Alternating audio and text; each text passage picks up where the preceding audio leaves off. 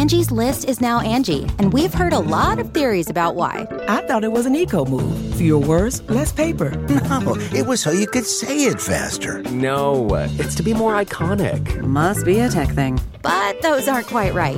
It's because now you can compare upfront prices, book a service instantly, and even get your project handled from start to finish. Sounds easy. It is, and it makes us so much more than just a list. Get started at Angie.com. That's ANGI, or download the app today. Getting the smile and confidence you've been dreaming about, all from the comfort of your home, isn't a total mystery with Byte clear aligners. Just don't be surprised if all your friends start asking, "What's your secret?" Begin by ordering your at-home impression kit today for only $14.95. Byte clear aligners are doctor-directed and delivered to your door. Treatment costs thousands less than braces, plus they offer flexible financing, accept eligible insurance, and you can pay with your HSA FSA. Get 80% off your impression kit when you use code WONDERY at Byte.com. That's BYTE.com. Start your confidence journey today with Byte.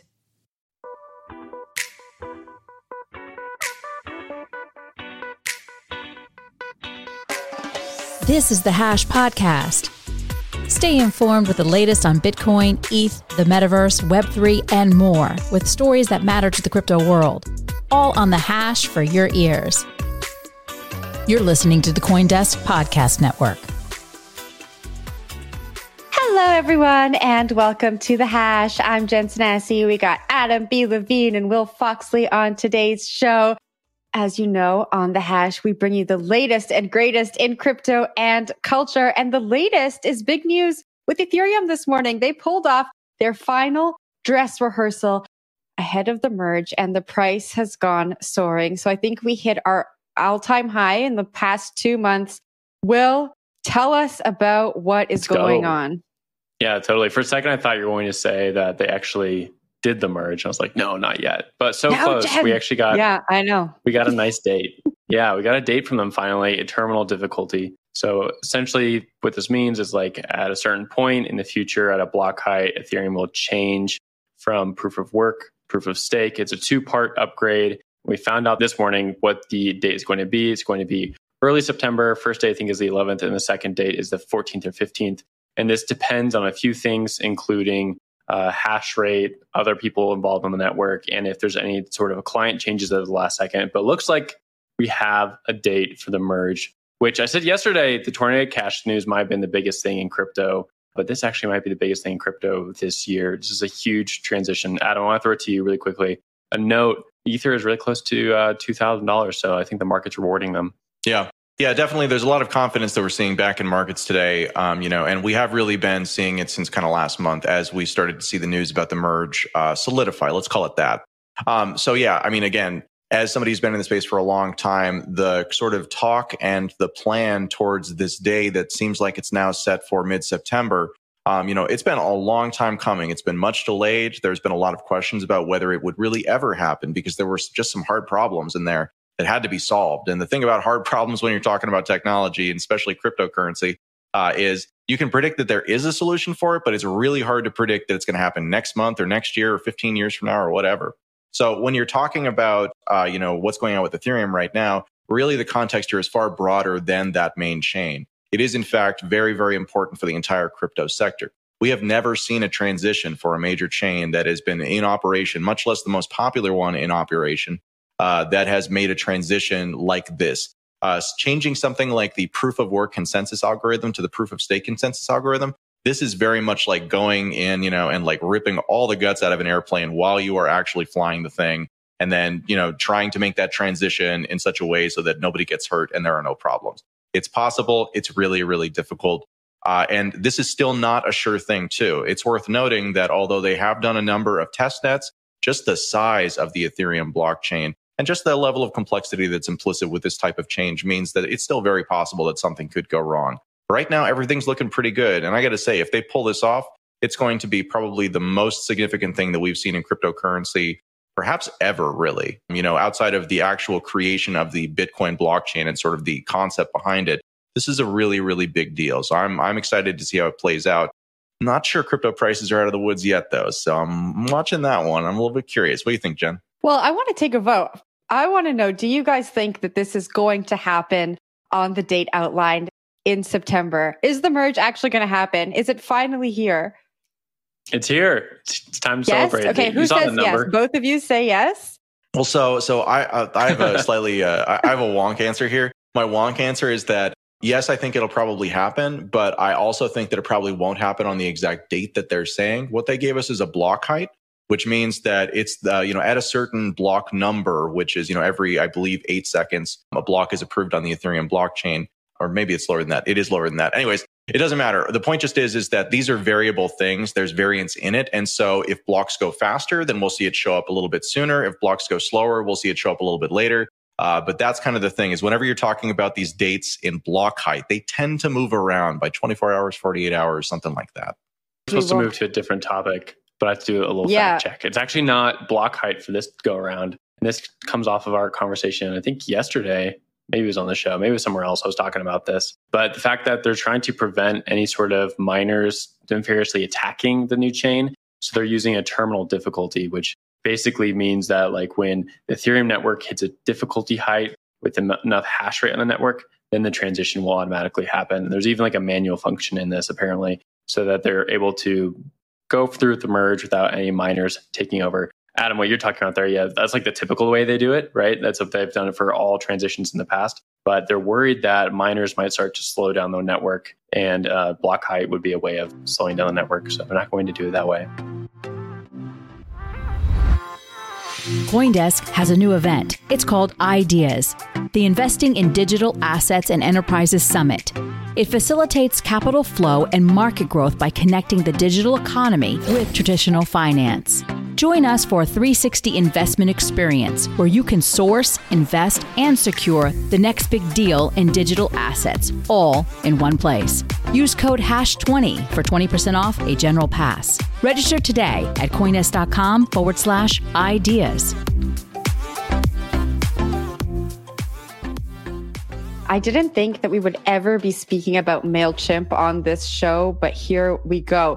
It appears that MailChimp is continuing their crackdown on crypto newsletters. Crypto intelligence firm Messari and self-custody wallet Edge have allegedly had their accounts suspended without warning. Messari founder Ryan Selkis tweeted on Wednesday, "Thank you for deplatforming some of crypto's most reputable brands in the past 48 hours. You're proving our point. MailChimp and all speech censors must be destroyed." Will, I'm going to kick it down to you. Quite a bit to unpack in the story that goes all the way back to 2018. What do you make of this news that came out this morning? Yeah, so I saw this circulating yesterday at first, and there's a history with MailChimp, right? There's actually a history with a lot of these service providers that don't have an interest in currying favor with the crypto crowd. And for good reason right now, right? There's been a lot of scams and hacks and whatnot, and they wanted to distance themselves from it. At the same time, we were looking at a firm like Messari, which has a huge newsletter subscription, Decrypt, a well-known media group within the crypto space, and then some other ones were involved as well, like some DAO projects, some NFT projects, that all those were deplatformed from MailChimp yesterday. You start looking at it and be like, okay, there needs to be a fine line, and there needs to be like internal policies at these Web2 places for what they're going to be able to service and what they're not going to be able to service. And the fact that they even lost the ability to pull their subscription list from these websites, like that's devastating, right? That can shut down an entire business. Imagine writing just a newsletter that's like your occupation. Maybe you get like a little money from it and that's what you call a job. Boom, like you've lost it, all of it, because you don't have access to your subscription list. And typically you can move somewhere else, right? You can go to a different platform very easily and just move your email list over. That's not happening right now. So it's definitely unacceptable and frustrating. I assume this will get fixed fairly quickly, but you never know. Adam, to you. I mean, there's a lot of liability, just from a reputational standpoint that comes into kind of making these decisions. But the thing for me that this emphasizes is, again, in a Web 2.0 world, we solved a lot of decentralization challenges from the Web 1.0 world by centralizing, into these service-focused companies. And these service-focused companies tended to be at the very early part of their life cycle where they were growing very, very fast, and they were sort of the disruptive face of technology. They were very supportive of disruptive use cases, and they were willing to take kind of risks. And what you see over time is that as technology companies grow and as they become sort of systemically important to the internet, as they become sort of integrated into the fabric sort of our lives, then the sort of competitive drive that pushed them to make really great products kind of falls away because, hey, if they lose, 15% of their business, well, that's probably okay with them if it means that they get some other advantages down the road. So this all feeds into sort of one big challenge around how do you do competitive services in a world where people come to rely on certain realities that we just expect, but which are not actually guaranteed because they're run by companies, which are run by people. So when you're talking about these types of things, it's a difficult situation. It is a business decision for them to make. But again, I think it really makes the argument for why something like Web3, which aims to take a lot of the sort of advantages of Web2, but to reinsert the decentralization into it, at least such that you have the same rights as anybody else and that the rules are applied at a programmatic level, at a code level, rather than on a, hey, we decided we don't like those guys level. And I think that's really one of the big problems we have with the world today. And it's one thing that I do hope that Web3 eventually solves. I want to point out to a 2018 tweet from MailChimp. They said, cryptocurrency related information isn't necessarily prohibited. It can be sent as long as the sender isn't involved in the production, sale, exchange, storage, or marketing of cryptocurrencies. This feels like it was written by one of the US regulators. Such broad terms that really can embody any aspect of the industry. I mean, this could embody CoinDesk. If CoinDesk used MailChimp for a newsletter, I think CoinDesk could fall under one of those categories. And so I just think having more defined definitions when we're creating rules like this that we can then apply and point to when we're deplatforming people. Because when we look at who is deplatformed, Masari, Edge, Decrypt, they used the service for a while. And then all of a sudden, they didn't have access anymore and they didn't have access to their email list. And I think that's the important facet here. But Adam, I'll throw it back to you. Yeah, so this is a little bit tangential, but it's relevant to sort of what you're talking about here. So there's a journalist whose name is Alex Berenson, formerly wrote for the New York Times and found himself deplatformed from Twitter over stuff he was posting around COVID vaccines and stuff like that about 18 months ago.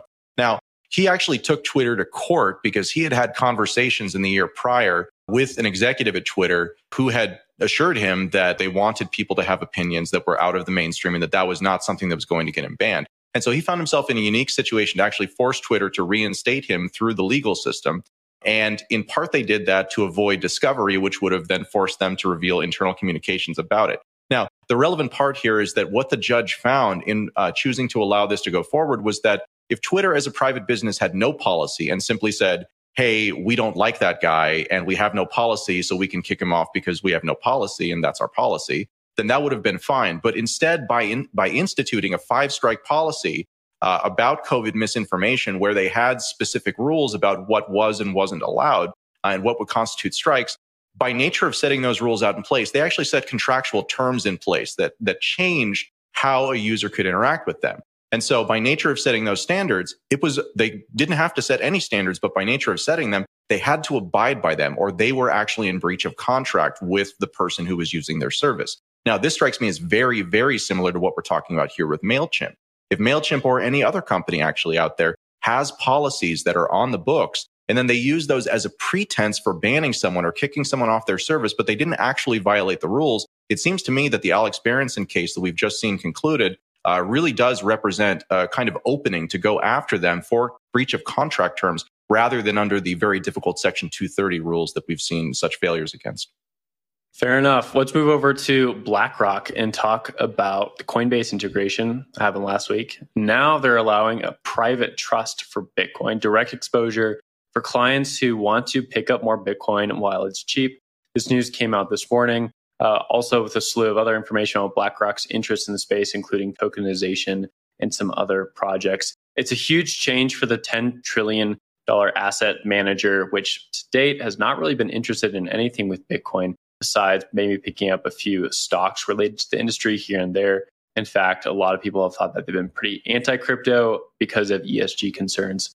After the Coinbase news last week and now this direct exposure, seems like they really are chugging more into the crypto space, even though we're going to a bear market. Adam, I will throw this one to you. BlackRock is, it's BlackRock, right? Everyone knows them, a household name at this point. A lot of people invest with them or through a fund or a subsidiary of theirs. In fact, that they're getting into Bitcoin and have like this direct exposure, it's not only competition for the space, but it tells you, I think, where a lot of these asset managers are going.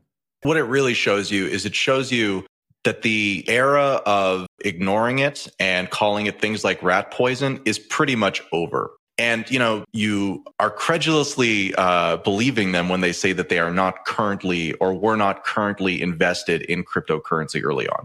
The thing to keep in mind with all of this stuff, and we'll talk about this more in the next topic, so I won't go too far down this rabbit hole, is that the companies and the individuals who benefit from the way that things are have no incentive to like something like cryptocurrency, and every incentive to do everything they can to scare as many people away from it and just slow down trajectory as much as possible. So there's what they tell you they're doing, and then there's what they're actually doing. So the fact that they're actually now telling us that they're doing this indicates that they see that it's actually hurting them not to. It's hurting them with their clients who are interested in these things and who don't really understand the hostility that's coming to them, given how well they've been performing as an asset class over the last dozen years. That's the challenge that a company like BlackRock faces, is they very much don't want anything to change. They're the biggest asset manager in the world. How can they get any better? The only thing that they can do is lose. And so any change represents a negative change for them. And this is them positioning sort of both from a narrative standpoint and also from a financial standpoint, to take advantage of this in the ways that they can, given that now it seems inevitable. That's at least my read.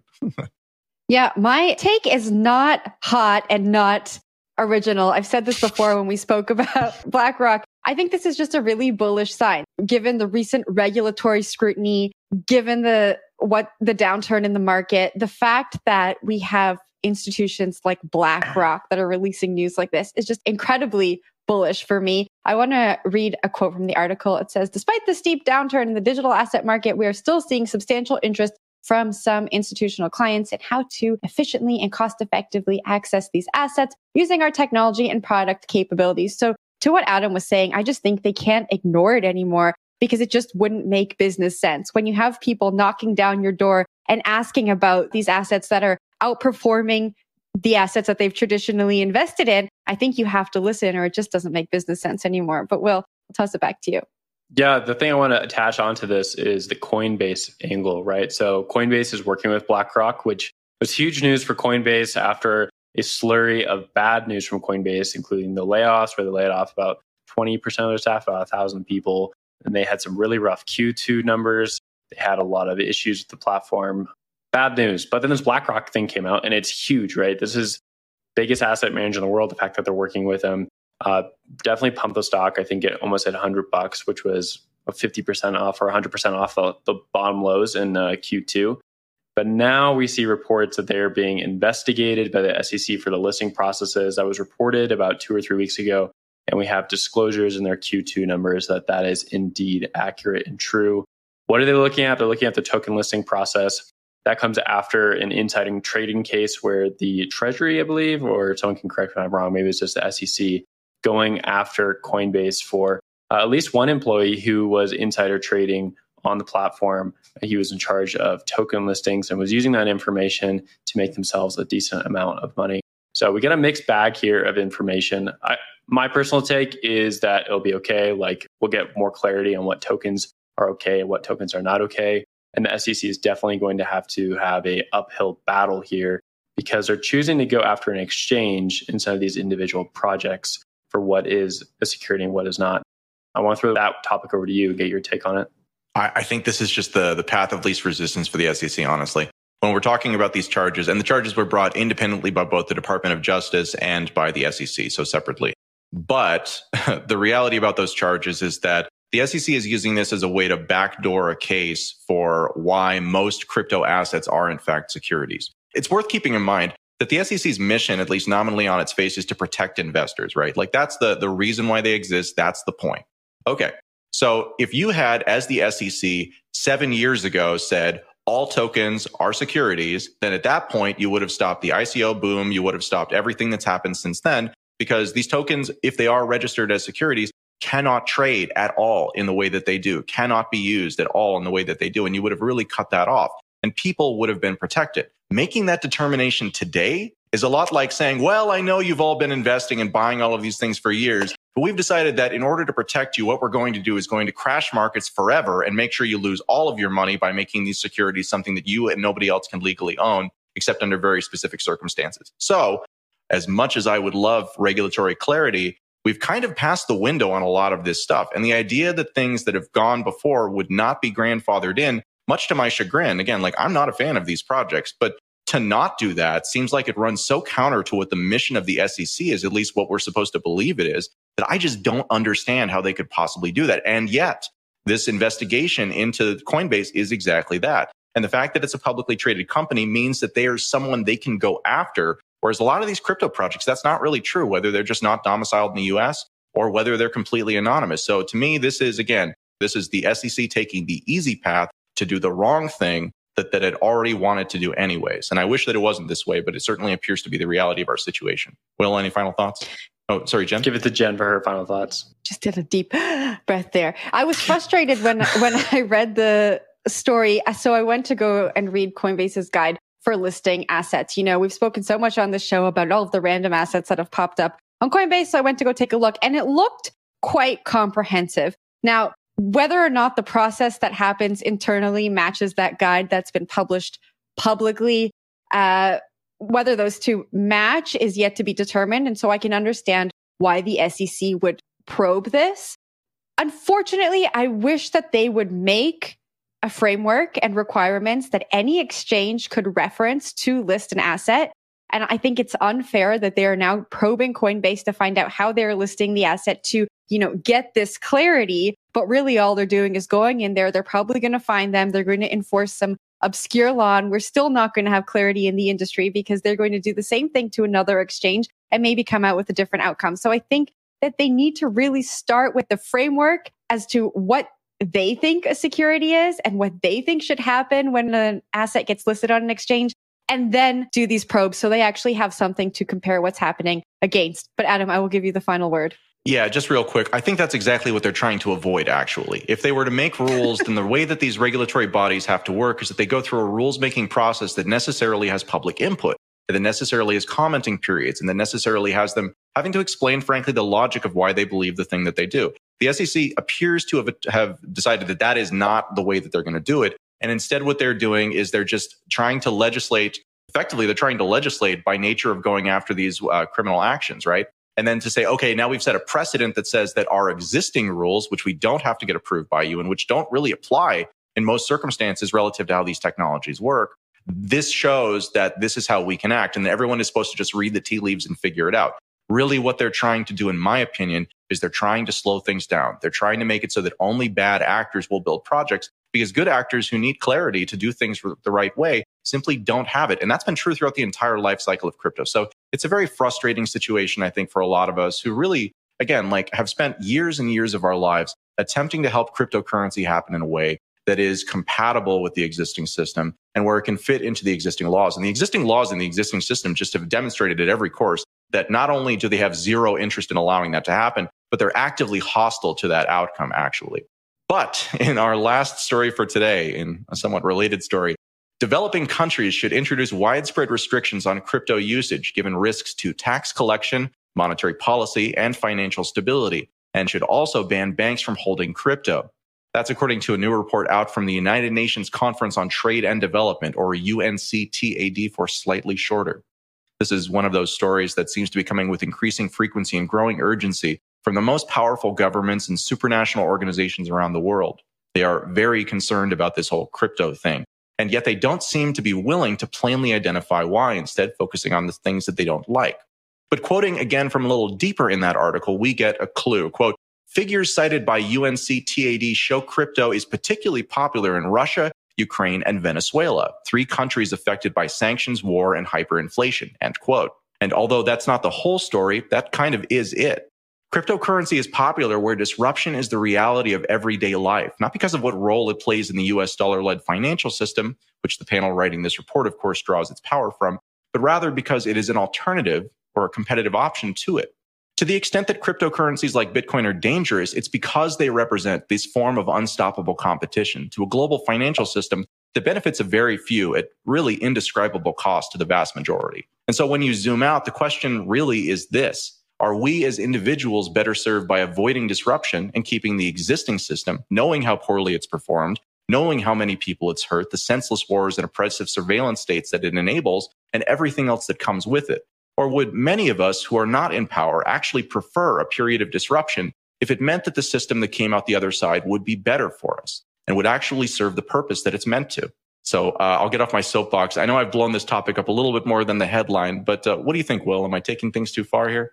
No, I dig it. I like what someone said on our Slack channel beforehand, right? Cat doesn't like dog. And that's like basically the entire story here, right? They don't like the new system that's coming out. They don't like it for a lot of reasons. I think it makes it hard to collect taxes. It's hard to implement monetary policy. Maybe there's leakages outside the system. You're not able to track what dollars are coming in and out, or if you're swapping currencies.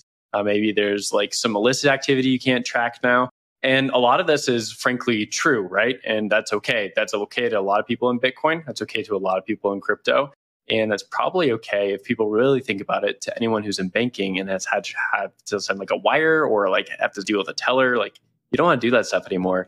And so even the people who are a part of this probably are seeing the changing of the tide and are going to have to implement some policies to try to stop it. But at the end of it, right, it's a technology change. So what are you going to be able to do at all? The one thing with this is that it's the UN, right? And our UN has like this love of writing documentation and policies for developing countries because it thinks it can help them out and thinks it can understand what they need more than they do. And so that pretty classic, right? We see these things with the World Bank, with the IMF, roll out these huge loans that don't make sense at high interest rates and basically just start nationalizing entire parts of the economy and start taking apart entire economies. And people are tired of it. That's the whole story with El Salvador, frankly, is not really the Bitcoin adoption, but the fact that Bukele and Bukele regime has just basically given a middle finger to the IMF and said, we don't want to deal with you anymore. We want to find a different financial system that works for El Salvador. That's the real story down there. Hopefully Bitcoin can be a part of them finding a new financial system, but that's the real story here. And that's what I see with this UN headline, right? It's just another big government international organization trying to tell everyone what to do and then trying to give some policy guidelines for what they think should change based on the new technology that's rolling out and disrupting everyone. Jen, to you. Yeah, I agree with both of you. This is just such a sad story because developing nations are the ones that benefit the most from crypto. And in so many developing nations, monetary policy and financial stability are pretty much non-existent. And so to have the UN act as if they're trying to help developing countries, help the people of developing countries by implementing higher tax and putting a ban on crypto is just so frustrating to read. I think to Adam's point earlier on in the show, this is just all about power and slowing adoption of something that can really benefit people and get them out of oppressive monetary situations. And so, Adam, again, you bring a sad story to this show. Hopefully by the end of the week, we could have just like, one of the happy feel-good stories come happy story tomorrow from your part of the show. Yeah, happy. That's your assignment. Happy story tomorrow from Adam. I make no promises. All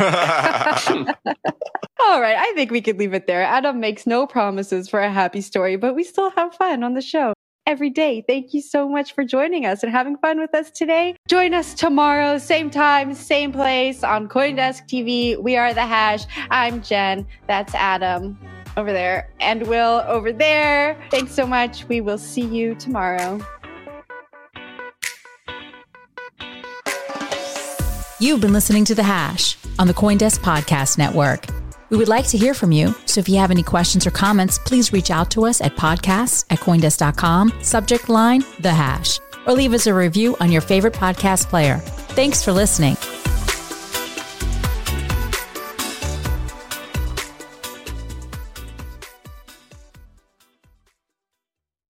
One, two, three, four. Those are numbers, but you already knew that. If you want to know what number you're going to pay each month for your car, use Kelly Blue Book My Wallet on AutoTrader. They're really good at numbers. AutoTrader. You know how to book flights and hotels. All you're missing is a tool to plan the travel experiences you'll have once you arrive. That's why you need Viator. Book guided tours, activities, excursions, and more in one place to make your trip truly unforgettable. Viator has over 300,000 travel experiences to choose from. Everything from simple tours to extreme adventures and all the niche, interesting stuff in between. So you can plan something that everyone you're traveling with will enjoy. Real traveler reviews give the inside scoop from people who've already been on the experiences you're considering. So you can plan with confidence. Free cancellation helps you plan for the unexpected. And 24/7 customer support means you can travel worry-free. Download the Viator app now and use code Viator10 for 10% off your first booking in the app. Find travel experiences for you. Do more with Viator.